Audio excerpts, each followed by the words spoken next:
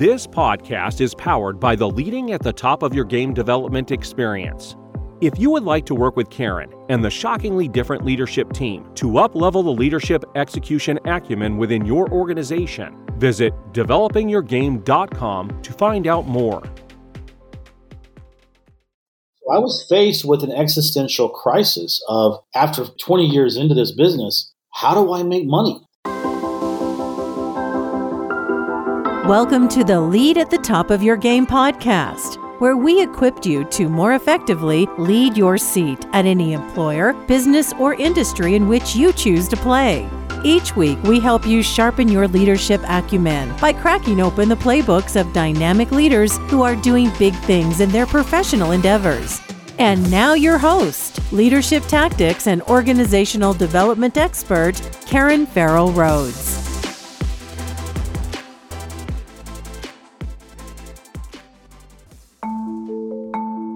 Hey there, superstars. This is Karen, and welcome to today's episode.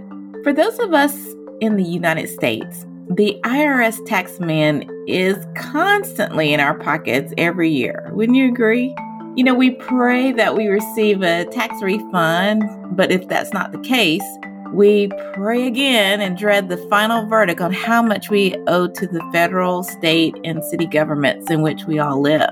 You know, one of the rarely discussed but popular tax shelter tools of the ultra wealthy are various types of financial trusts. And on today's show, I am truly honored to have Dohn Thornton, who's the CEO of HB Funding Incorporated, which is a real estate investment firm. Dohn has had such an interesting experience during the pandemic, which actually caused him to pivot to his deep knowledge on trust and capital gains taxes and use that knowledge to build a thriving consulting business. So be sure to listen as he gives us tips on how to keep more pennies in our pockets. And be sure to listen to my closing segment at the end called Karen's Take, where I share a tip on how to use the insights from today's episode to further your leadership acumen. And now, enjoy the show. Hello, superstars. This is Karen, and welcome to today's episode of the Lead at the Top of Your Game podcast. Now, today we have an extremely interesting topic on helping you be a stronger leader in your personal finance realm, which is a little bit different than some of the other topics we've featured recently. But we are super honored and excited to have Dohn Thornton as a guest on our today's show. Dohn is the CEO of HB Funding, which is a real estate investment firm. But he also had a very interesting experience during the pandemic, which he's going to share with us, where he was able to use his deep knowledge in another area of expertise to really radically pivot in his business. So welcome to the podcast, Dohn. We're so happy to have you. I'm so glad to be here. Thank you for the invitation. This is awesome. Awesome. Well, we can't wait to open that leadership playbook of yours, specifically in the financial realm. But before we get started, would love for you to share, as much as you feel comfortable, a little bit about your personal life and professional journey, like where you were born and grew up, and then kind of highlights of your, professional career. Sure. Well, I had quite a journey, I tell you. I would say that if you wanted to put my life to a movie script, it would be just constant change. And although I'm not a military brat, I feel like in some ways I have the same attributes because we never had any stability in our home. I mean, in 12 years of high school, I went to 11 different high schools. So we were constantly moving. My father was he worked for the Missouri Pacific Railroad, and he got transferred to Omaha. We were in Arkansas, Texas. We stayed quite a while in Missouri. And then in the last 2 years of Omaha, which was enough for me to get out and escape from the corn as soon as I could. But and even after that, I mean, I did a year in Idaho. Then I went to Finland for 2 years, and then I came back to Utah, and then I went to Russia, which was supposed to just be a 2-year journey that ended up being 20, I guess. I mean, back and forth, not always there, but yeah, I mean, it's been a situation where I have no roots per se, and I always felt like I was just an odd duck. I was always marching to the beat of, I didn't even understand the journey, but I knew I was on a journey somewhere, okay? And there were certain things that stood out with me that drove me, even though I had no idea why. For one thing was I had an obsession to go to Russia and learn the language. No idea why. I mean, it was just one of those things. I mean, literally, when I was 10 years old, I knew I wanted to go to Russia and learn the language. Back then it was the Soviet Union. Who knew, right? It was like an unattainable dream, and yet it happened. So, and then it was also my dear mother who passed away. I mean, she constantly was telling me, get involved in real estate, get involved in real estate. You will never be happy working for somebody. Real estate's where you need to go. And, I did what most loving sons did. I did this. Okay, Mom, whatever. I have my own path. At the time I was going to go into the State Department, diplomacy, government worker, and so forth. She says, you'll never be happy doing that. You'll never be happy doing that. And God bless her. She was right. She was absolutely right. I went to the embassy for 2 years in 89 when it was still the Soviet Union. When I left, it was Russia, right? And then everything changed. And the first thing that changed was the fact that I discovered that Russian women are very, very beautiful. And second of all, the embassy didn't like you to date them because for security reasons. So, as they say on Seinfeld, yada, yada, yada, I ended up moving away from my career in the State Department and was dumped into an entrepreneurial situation. I got married. So any kind of government work after that was over because I had no security clearance anymore. But there was so much opportunity in Russia. I just said, you know what? I'm going to start a business. I had no idea how to do a business, much less Russia. But it started my journey in Russia. I got divorced, got remarried, and I eventually led me to Orlando, real estate investing. And until COVID and until the war started, I spent 20 years flying back and forth, commuting to Moscow where my family is. It's been an interesting journey, let's put it that way. I bet it does. I mean, of course, Russia's in the news a lot these days for a variety of reasons. But one of the things that I learned, even me personally over the years, my eyes were awakened into how big a market real estate was for Russian nationals. Real estate in the U.S. was. So I'm imagining someone like you who knew the language and has those connections would have been thriving in that industry. I wasn't in the real estate side of it. I was more of helping European and American businesses get set up there and working with them. And it worked. Oh, interesting. But, my family, we do have, the real estate came from me later once I was established as my real estate investing business in America. I invested a lot of money in Russian real estate. So I don't know if that's necessarily a good decision now, but back in the day, it seemed like it was a good thing. But, we have about 9 apartments over there. We built 2 houses in central Russia on the banks of this beautiful, pristine, spring-fed river. That's my sanctuary.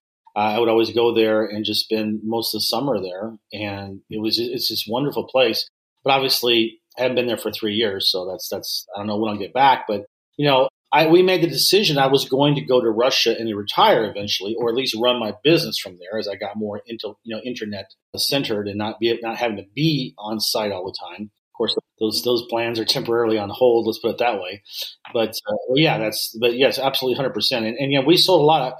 I specialize in short sales, so we sold a lot of short sales to Russian investors over the years in Florida. And for the audience members who don't know what a short sale is, tell them what that is. Well, that's when a homeowner owes more than what the house is worth, and they can't sell it with a full payoff. Otherwise, they would have to bring tens of thousands of dollars to the table to make sure the mortgage got paid off. So a short sale is when the mortgage company will allow a buyer like myself to negotiate with them and, get them to allow the property to be sold at an as-is value.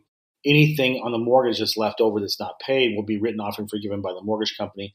The mortgage company pays all the closing costs and commissions for the homeowner. The profit is as-is value is kind of a, it's an under, they think it's higher, I think it's lower, and whoever wins that negotiations battle. But that usually we won, and so we made a lot of money in short sales. But yes, that's what I did.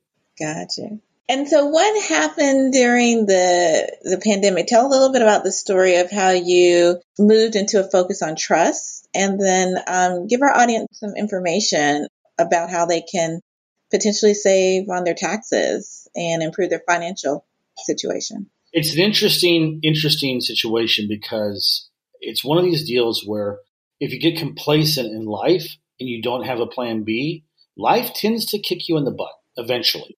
It does. I had a good run because, when everybody was suffering during the Great Recession, I was making millions. So that was a great time for me. And even when the economy was back and the housing market got hot again, I was still doing amazingly well in short sales. In fact, in February of 2020, before COVID really bit, I got 25 houses in 1 month in short sale houses, and it was unbelievably good. And I was like, everything's wonderful. And then my main source of leads was the foreclosure filings in the courts all over Florida, shut down for almost 2 years. So I was faced with an existential crisis of, after 20 years into this business, how do I make money? How do I make money? And, I was able to, luckily I had done really well setting up referral sources, and, you still had a pipeline. So for me, COVID, the consequences of COVID did not bite hard until earlier this year. But I saw it coming. I knew it was going to happen. It was just a matter of time. And I had some pretty emotional arguments with my partner who does all the negotiations on the short sale side because she couldn't see it. And I saw it. I said, this train's coming. We're going to get killed if we don't start transitioning to something else now. And, I hate to say it, but she's really struggling. I'm not, because she did not see the warning signs, or she just didn't want to do it. She just said, I'm a real estate person. I don't want to do anything else. I said, well, you better have some food storage. You better have some money in the bank to ride this out because you're not going to make it. I know I can't. I have to have income. And so, luckily, it was fortunate that I had something to pivot to, right? And that's this trust. It's a non-grantor, irrevocable, complex, discretionary spendthrift trust. It has been around for well over a century, not longer than that. When the U.S. tax code was implemented in the 1930s, and this trust was incorporated into the tax code, okay? And so it is affiliated with IRS code 643, and the trust has 4 major advantages. Number one, because of the spendthrift provision in the trust, any assets that are inside the trust are basically locked inside a titanium vault of asset protection. I mean, I'm not saying you can't be sued. I'm saying that when it gets in front of a judge, the judge will toss it because they don't have any jurisdiction over a spendthrift trust.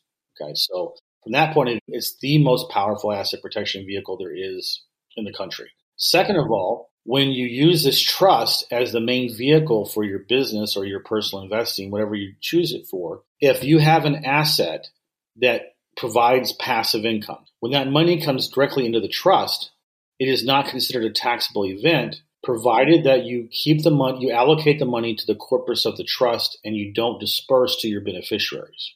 Okay, so from a real estate point of view, or from just a personal finance point of view, you got stocks, you have bonds, you may have crypto, you may have forex, any rents on rental properties, whatever. That's all passive income that's coming to the trust. So therefore, you're not going to be paying taxes on that. Second of all, if you have a trust asset, let's say investment properties, could be crypto, doesn't matter.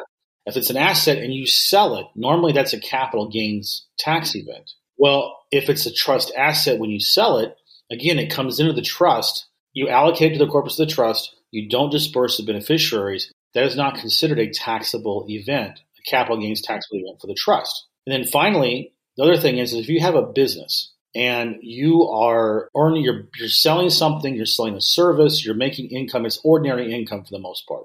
You could be a 1099 contractor. You could be a commissioned salesperson, like really successful realtors, mortgage brokers, real estate brokers, whatever. They're getting killed on taxes because that's considered ordinary income. If you're above $165,000 a year, that's taxed at 32%. So this trust has an amazing strategy with this, whereas if you have an LLC, that you're running your business through that LLC, then what you want to do is you want to sell your assets, your business's assets into the trust. You also want to make your trust a 90% limited partner in your LLC. So you'd have to refile your articles to the new structure, giving the trust 90%? Well, you would just add the trust as a limited partner. Yeah, 90% limited partner. So then when you have your pre-tax net income at the end of the year, that's where an LLC is going to have its, day of reckoning with the IRS as far as how much do you owe. If you have $1 million, that's 32%. That's, $320,000 that you're going to have to cut a check for. But with this strategy, by adding a lease of those assets that were sold to the trust from the LLC, you're leasing those back to the LLC for money, right? And the IRS will allow up to 70% of a business's pre-tax net income to be used as a lease payment. Oh, interesting. I didn't know that. So on the basis of that new expense that we put on there, as much as $700,000 of that $1 million of pre-tax net income for your LLC can be moved over to the trust as a lease payment. Okay, so now we've just moved $700,000 of taxable income from your LLC over to the trust, which you've reduced that now to $300,000. And then remember that by making the trust a 90% limited partner in your LLC, it needs to be paid for that equity position, right? So 90% of the remaining $300,000 is going to go over to the trust as a K-1 distribution, which means $270,000 goes over to the trust as a K-1 distribution. So now you have modified your pre-tax net income by adding these two additional disbursements, or these two additional expenses, from $1 million down to $30,000. So most of your income that's left in the LLC, where you're going to calculate your taxes, is going to be $30,000, not $1 million, not $300,000. Okay. So meanwhile, the trust has received $970,000, but it's received it as passive income because a lease agreement is passive income for the trust. A K-1 distribution is a passive income for the trust as well. And so because, again, it's all these proceeds are allocated to the corpus of the trust. They are not dispersed to the beneficiaries. The trustee, which would be you if it's your business, the trustee of the trust, according to IRS Code 643, you can declare all the passive income that comes into your trust as an extraordinary dividend, and it will not be a taxable event for the trust. So those are just so many nuggets and so amazing. But why aren't more people using it or know about it? They don't know about it. And in fact, the biggest thing for me, it's a challenge and it's also a huge opportunity because remember, who was using this strategy until recently? It was like the Rockefellers, the ultra wealthy. I mean, I don't know if you remember this or not, but Warren Buffett was one time quoted as saying that his secretary pays more in taxes than he does. Yes, I do remember. Why is that? Because she's getting paid a W-2. You can use the same strategy, right, that we just described. And it was always just assumed that the rich people have these pseudo-secret strategies that only the very rich can afford to do. You got to have these high-powered lawyers pay $1 million a year to find out these murky loopholes or whatever, when actually it's much more simple than that. Just by this trust and following these strategies, I mean, a heck of a lot more people can use this than just the ultra-rich. The challenge is that most CPAs, most financial advisors, it's not on their radar. It's still starting to happen. I've noticed in the last 3 months, I'm getting more and more financial advisors turning to me. They've seen my videos on social media. Their clients are saying, hey, I saw this video, whatever. I'm interested in doing something like this. It's starting to penetrate their consciousness, but not yet. It takes time. Still not there. I predict in a couple of years, this is going to be the go-to strategy for most people who make, $400,000 or $500,000 or more. I really believe that because it makes sense. And do you think it's mostly for like those like you and me or business owners, or can this still be accomplished with those that are employees in the workforce? It doesn't work with W-2. Okay, so only those who are business owners. But I will tell you that real estate investors, business owners, and 1099 people are by far the ones that are coming to me because they're the ones getting killed on taxes. And of course, this system works really well. And again, look, full disclaimer here, I'm not a licensed tax authority. I'm not a licensed legal person. I'm telling you, this is informational purposes only. Have a trust. I use these strategies. They work. Always, of course, get licensed professional advice before you enter into any transaction. Having said that, I've done this journey. I know a law firm that's had this trust for almost 50 years. I work with the company I'm with. We support it and we promote it and so forth. So, I mean, it's not like someone has got a printing press printing press behind the outhouse, printing out trust. This is a reputable law firm that's been around for a long time, and it's already been vetted by the IRS. Okay, so one of the biggest things I like about this is that if someone says, "Oh, that can't be true," it's like, okay, let me email you what the IRS document called a trust private ruling letter, and it goes in and shows you how they examine this 643, how that works with the extraordinary dividend that I described. It's totally legal. It's just they don't go out and say, "Hey, here's ways you can save money." They're not going to do that. They don't have commercials on it, right? And what happens when the trust passes to the beneficiary? It never passes to the beneficiaries. That's the thing. Okay. So the trust has to be renewed every 21 years. Now, in my family strategy, my wife is a beneficiary, my daughter, my son, and my grandson. Now, my wife has been designated as a successor trustee because if something happens to me, then she takes the reins. Okay. Our daughter will be her successor trustee. Okay. And so eventually, I hope, I won't be here to see it, but I hope that eventually my grandson will become trustee and will keep going and going and going because all this wealth that we can create and we already have is inside the trust. So we never have to worry about estate taxes or inheritance taxes or having a will, anything like that. Everything's done with an operating agreement inside the trust about who gets what. Remember, this is the thing. People get caught on this thinking that, okay, well, the beneficiaries have to receive money. They don't, but they receive value because the trust pays for almost all of their expenses as a trust expense. For example, if you have children that are 21 years or younger than 21, anything with education, it's a trust expense. The trust pays for it. Anything having to do with wellness for anybody, any beneficiaries in trust. You could literally fly to Bora Bora and go to a spa retreat, and that's wellness, and that's a trust expense. Okay. The only thing that the trust can't pay for is what they call food, fashion, and fun. Everything else the trust can pretty much pay for. But here's the brilliance of the strategy.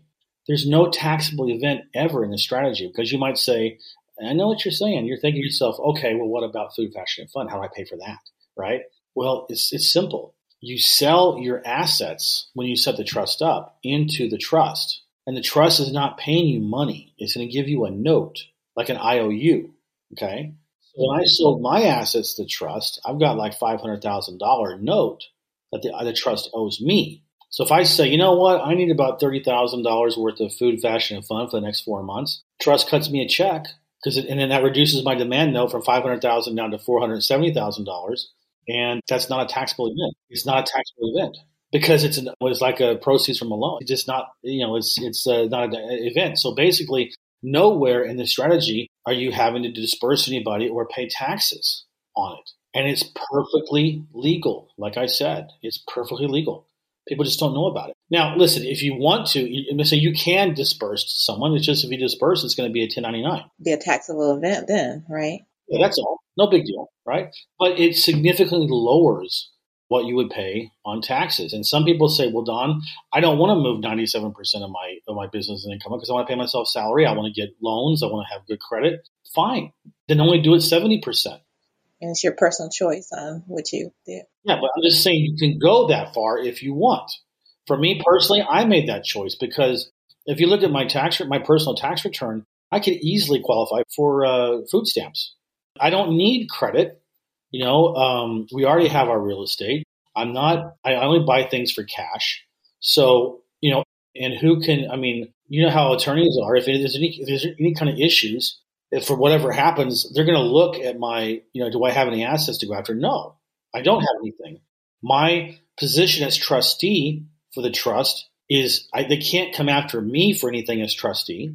They can't get to the assets in the trust. So they know where to go. Exactly. The beneficiaries are all protected inside the halo of the trust. So it's absolutely one of the most brilliant strategies I've ever heard of. But I tell you what, getting back to the theme of your podcast here is, I know that you asked me before about what leadership tactic was something that I liked. Resonated with you. Yes. Great, courageous agility. And I tell you why. And I'm going to, and listen, I'm throwing my partner under the bus here. I apologize. We love you, partner, but this is for learning purposes. It's a teaching moment, right? If you don't have confidence in yourself and your judgment, and that so many people doubt themselves, But I have learned over the years that, just to show you, I mean, when I was in Russia and the last project I had, it died a natural death. And I knew at that time that there was no more money in Russia for me. The Russians, Putin was in power. They're pushing all the expats out, trying to make it get the Russians in and everything. I knew. I told my wife, I said, I can't make it here anymore. We're not going to make any money here, And so I left him, in Russia with her parents, and I went back and I said I'm going to do real estate because I knew that because my mom's voice was in my head, right? And I didn't want to work for anybody anymore. I was sick of it. So everything that happened from the time that we made the decision for me to leave Moscow and go to Orlando and just basically start from scratch. And one of the arguments my wife and I and my mother-in-law had, because you're gonna fight with your wife, you're gonna fight with your mother-in-law too, right? But they were all saying that the things I did were failures because it took me 2 years minimum to get my first closing. Okay, and I tried different things and they didn't work. Here's the most important lesson I learned, and it gave me unshakable faith in myself, in the path I was on, is when you turn around and you look at the path that you went from the time you made that decision until now, every single failure was crucial to get me to where I landed. If I had not gone through that, I wouldn't have landed where I was. Okay? So I had that unshakable faith in me when I had to make a decision, when my gut was telling me I need to diversify now and start working now, or I'm going to, by the end of the year, it's just scary how that worked. I knew that I had to pivot now, and so I did. And so I did stuff that I had never done before. I became a social media guy.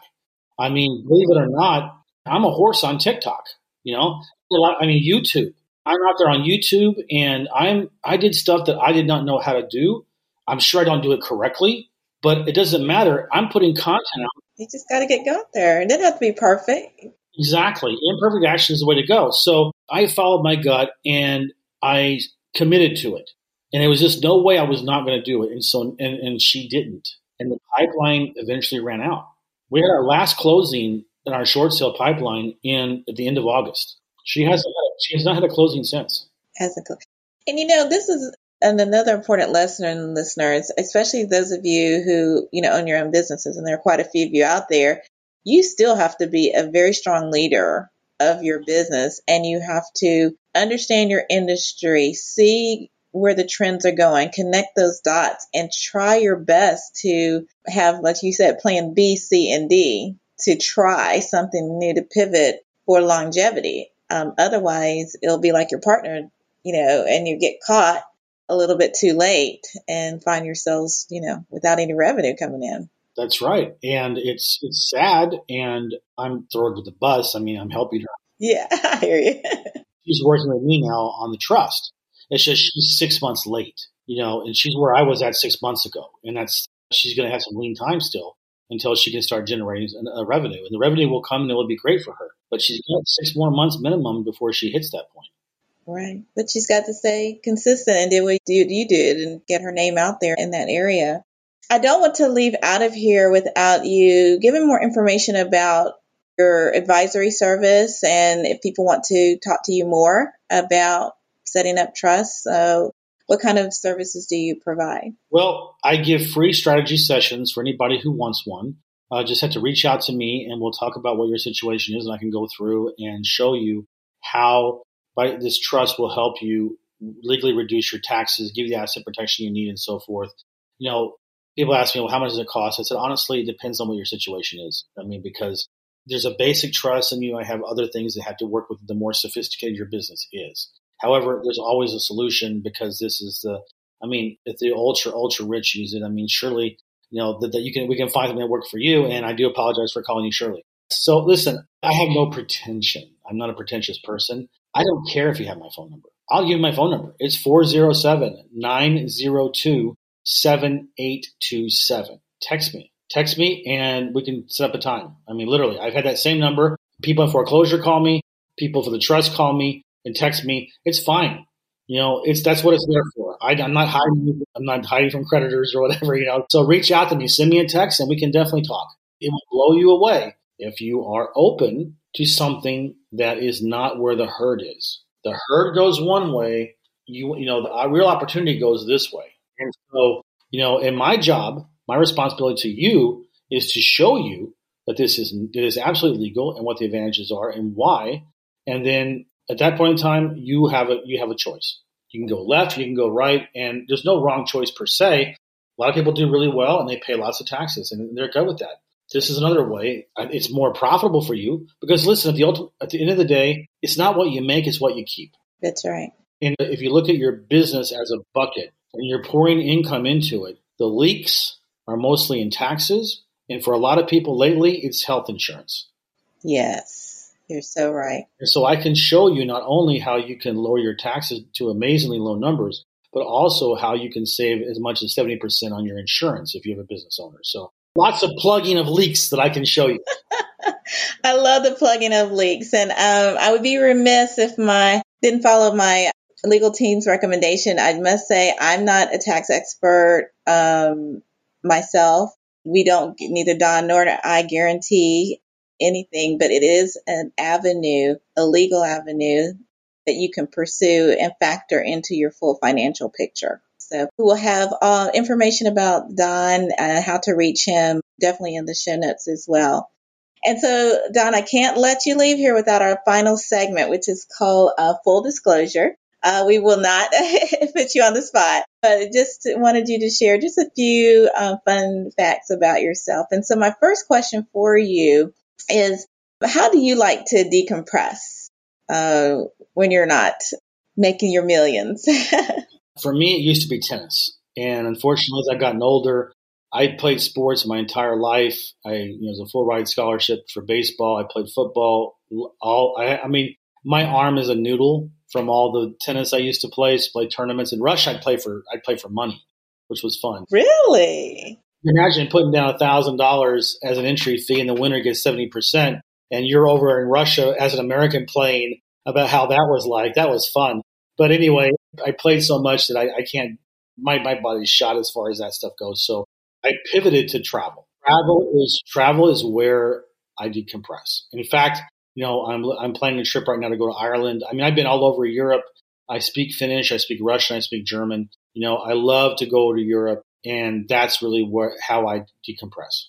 Love that. I think you and I have that in common. I kind of call myself a citizen of the world, although, based in Atlanta, but we have traveled to probably over 30-something countries and just love, You got me beat, I believe, but that's wonderful. Well, let me go ask you this.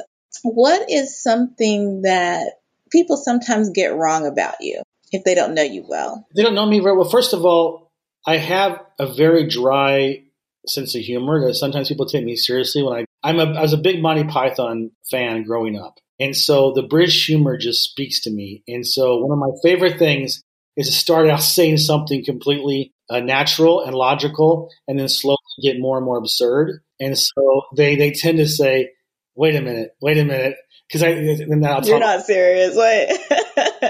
You're so serious. So what's what makes it fun, But yeah, they tend to think they don't get my humor very often sometimes. And so my wife is constantly saying, don't say jokes. Don't tell jokes. I said, Linda, I can't. I'm not in control of it. It just sometimes comes out. Another reason why I should be my own boss and not work for someone, because I get myself in trouble sometimes. Well, sometimes it's good trouble, as John Lewis likes to say. You have a lot of fun with the trouble. All right, Dohn, I literally blinked and time has passed so quickly, but there were a ton of nuggets of information for our listeners. I thank you once again for your gift of time, and thank you for being on the Lead at the Top of Your Game podcast. Thank you for having me. This has been a blast. Awesome. And listeners, we look forward to having you again join our next episode. So make sure you subscribe, like, and share with friends so that we can all have a great discussion on the next topic of conversation. And we'll check you out next episode. Take care. Bye-bye. Well, I hope you enjoyed our conversation today with Dohn Thornton, CEO of HB Funding Incorporated. Links to his bio, his entry into our leadership playbook, and additional resources can be found in the show notes on your favorite podcast platform of choice. or at leadyourgamepodcast.com. And now for Karen's take on today's topic of spendthrift trusts. Well, first of all, I just want to make sure I direct you all to IRS Code 643. If you look in your search engines and go to that will give all the real details and updates based on the current tax code. But I wanted to remind you that one of the main objectives of estate planning is the protection and preservation of your legacy. By placing mechanisms in place in order to keep your property and assets intact, you're making sure that you can pass on as much as your assets as you can to your loved ones.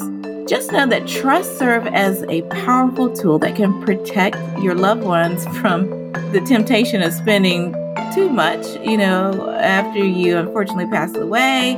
And it also helps them to avoid poor financial decisions. Now, I must reiterate this disclaimer that I am not a financial planner of any kind, and you should always consult your own personal CPA, tax accountant, and lawyer before making any big financial decisions. However, I do recommend that you learn more about this tax shelter, and just know that some of the common benefits of trusts can be, number one, protecting your estate from negligent spending habits. Also, number two, they can help distribute assets incrementally instead of all at once to those who you are being the benefactor to. Third, trusts can help protect assets from your beneficiaries' creditors. And then fourth, trusts can bypass probate altogether if they're established during your lifetime. And just remember that a spendthrift trust can be irrevocable or revocable. A revocable trust can be modified, whereas an irrevocable trust cannot. And although some grantors might prefer the flexibility of a revocable trust, irrevocable trusts offer more protection against taxes and probate. And spendthrift trusts can, be managed by a trustee. The grantor can appoint themselves as a trustee, if they establish the trust during their lifetime, but they also must make sure that they appoint a trustee to take over upon their passing. So I will include a few additional resources in the show notes to jumpstart your research, but I encourage you to start with your professional advisors to get all the details before you make such an important decision. And if you like a beneficiary, you know what? You can always consider me. Just kidding. But anyway, thanks so much for listening, and we'll see you next week. Take care. And that's our show for today. Thank you for listening to the Lead at the Top of Your Game podcast, where we help you lead your seat at any employer, business, or industry in which you choose to play. You can check out the show notes, additional episodes, bonus resources, and also submit guest recommendations on our website at leadyourgamepodcast.com. You can follow me on Twitter, Facebook, Instagram, and LinkedIn by searching for the name Karen Rhodes, with Karen being spelled Karan. And if you like the show, the greatest gift you can give would be to subscribe and leave a rating on your podcast platform of choice. This podcast has been a production of Shockingly Different Leadership, a global consultancy which helps organizations execute their people, talent development, and organizational effectiveness initiatives on an on-demand project or contract basis. Huge thanks to our production and editing team for a job well done. Goodbye for now.